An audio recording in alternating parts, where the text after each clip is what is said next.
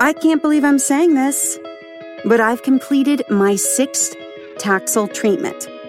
As you may recall in a previous episode, I described the day I had a lovely allergic reaction during my first Taxol treatment because they gave me Benadryl beforehand, which I'm allergic to. So I was somewhat apprehensive, but thank God the treatments have been fairly seamless since then. Or so I thought. Until this past week happened. My girlfriend Amy from Michigan came to be with me for my 6th treatment. The treatment seemed like the longest day ever. Between waiting an hour to actually get the infusion and then sitting there for 4 hours with my feet and hands iced, I felt like I was watching paint dry. After watching reruns of Friends on the hospital TV and listening to my friend Amy talk about the antics of her furry children, as well as reminiscing about the days we did theater together, the treatment was complete. Took a cab home. Michael and Jack were in Connecticut for the weekend. I honestly prefer them to be away during the treatment weekends.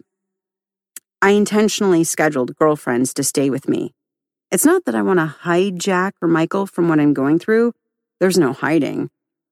I just feel more at ease being able to sleep and be by myself after treatment.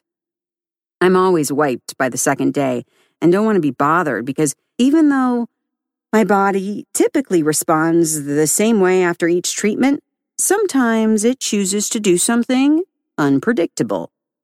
This most recent treatment proved me right on that. On day 2 after treatment, I was not only wiped, but felt awful. I had chills late at night into the morning hours and a fever.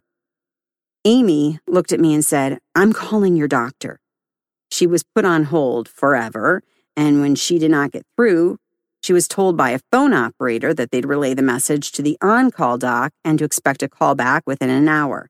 Well, after an hour and a half with no phone call, being returned and my temperature continuing to rise, we found a cab and went to the ER affiliated with Sloan Kettering, the place where I'm receiving treatment.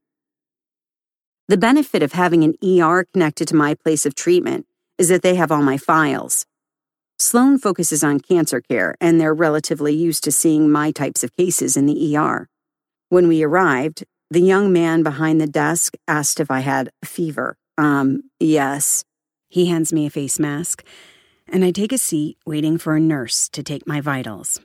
The University of Michigan football was on the TV, and I was grateful that Amy was with me. She's not only an alum, but a huge fan.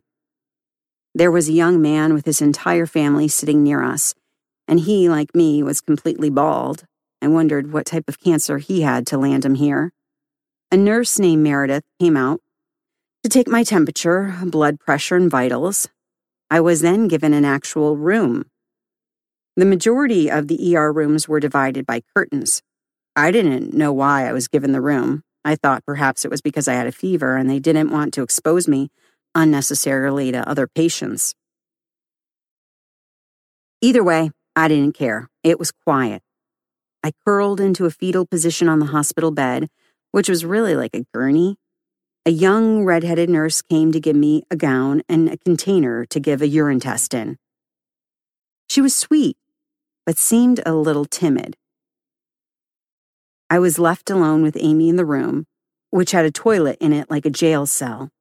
The one thing that surprised me about the ER room was how sterile it looked. Not a picture on the wall.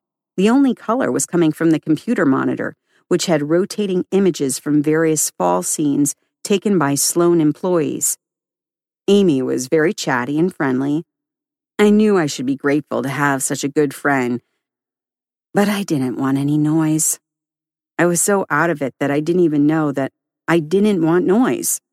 I just knew that I was willing myself into that country landscape showing on the monitor. I saw myself walking in the country road that was shining so brightly from the computer screen.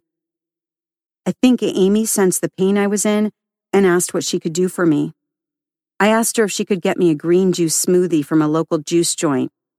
Being my amazing friend, she jumped up and went to get it. I was alone in my fetal position, and the young nurse came back in to give me an IV. She had with her some sort of walkie-talkie thing that allowed her to talk with other nurses. I put my right arm over my eyes while the nurse prepared to give me an IV. She inserted the needle and I yelled out. She missed the vein and told me to stay still. She made the band around my arm a little tighter and tapped my veins on my arm. Again, there was nothing. I heard her say into her walkie-talkie, "Tracy? Tracy? Tracy?" Tracy responded, "Yes, I could use some help." I heard Nurse Tracy say through the muffled speaker on the walkie-talkie, "Give me 5 minutes." In the meantime, the nurse took my temperature again. It was still high. She gave me 2 Tylenol. I then got a strep test because my throat was so sore. She said she'd be right back. While the nurse was gone, Amy returned with my smoothie.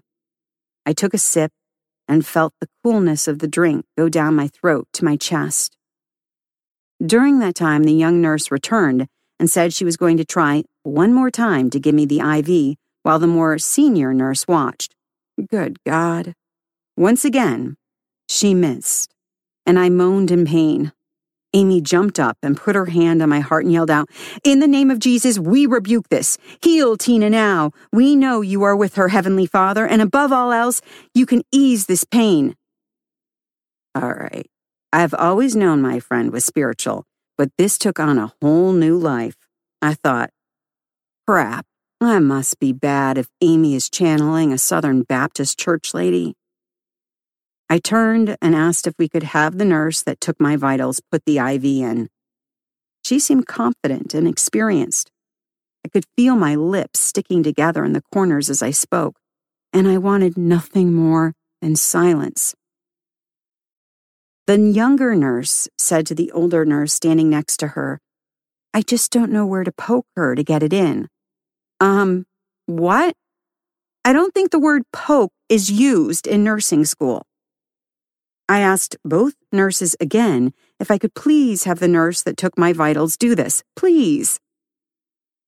The older nurse explained that she typically administers the IV and would I please give her a chance first. I complied like a good patient, and within seconds my IV was dripping.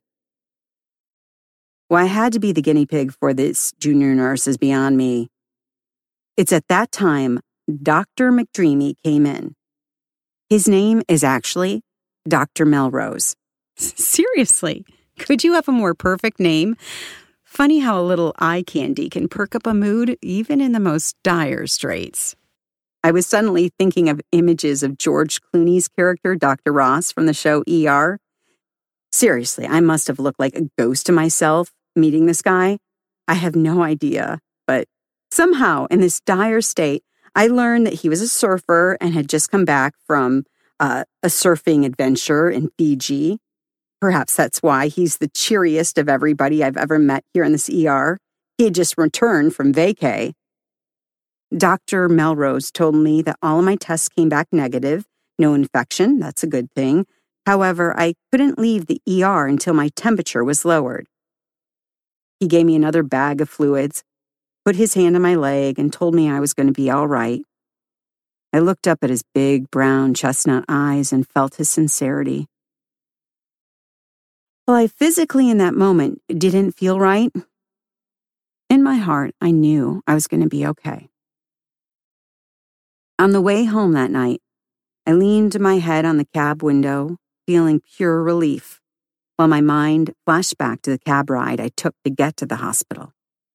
On my way there, I felt like a ghost to myself, and somehow I was now in a cab home, feeling like I was back in my body. My dear friend Amy, who had just spent every moment taking care of me, was now in the car with me again. It always amazes me, people like Amy, who give so freely and save you in ways you can't even explain. If you have one of those people in your life, hold on tight. I'm Tina Zaremba. I'm searching for strength, grace, and trust. You've been listening to Chemo Stories.